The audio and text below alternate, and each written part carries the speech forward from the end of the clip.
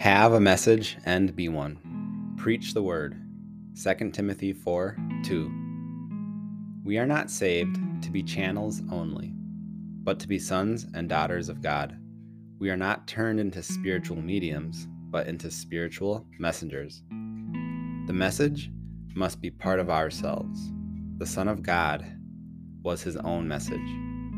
His words were spirit and life, and as his disciples, our lives must be the sacrament of our message.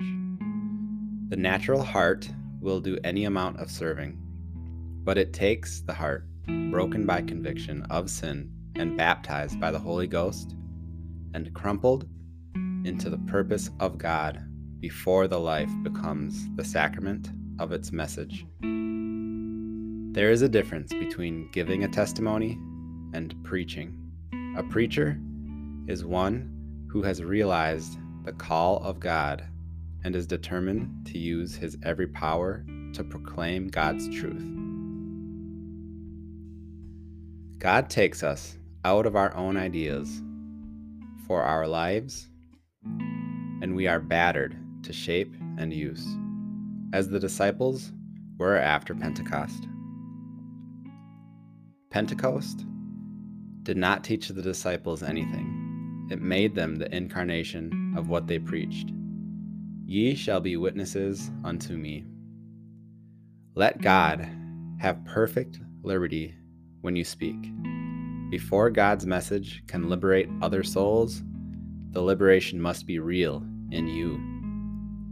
Gather your material and set it alight when you speak.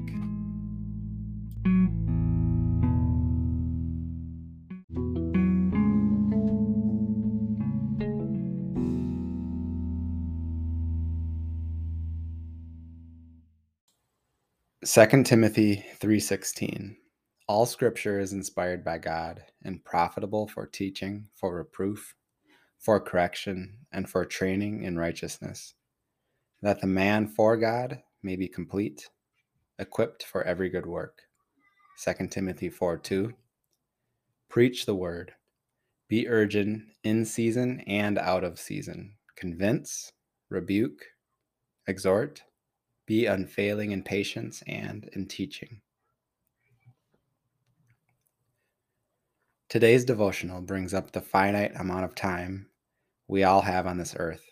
If you call yourself a Christian, then it is time to preach the word. And to do that, you must have a message and be one.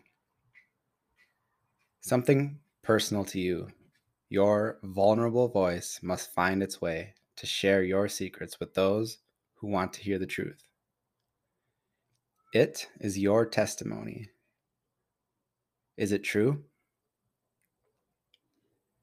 Is it true if you keep certain truths exempt? The whole truth is what may convince someone to believe. I know many non-believers who think they can't be saved by Jesus because of something they've done in the past or what they're currently doing.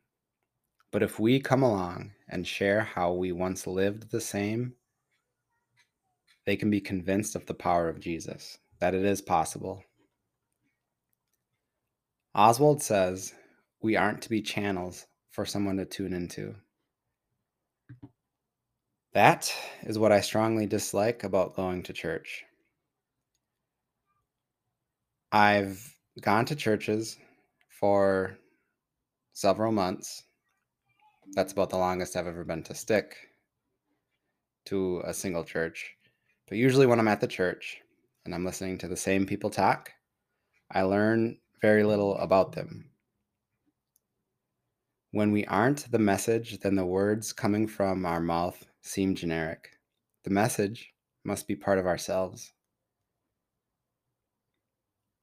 I think what I can do this week is put my testimony together and share it on this channel. It's been a long time since I've shared my testimony from the beginning, relevant beginning, sharing the relevant parts, and leading up to now. And I feel like it's time.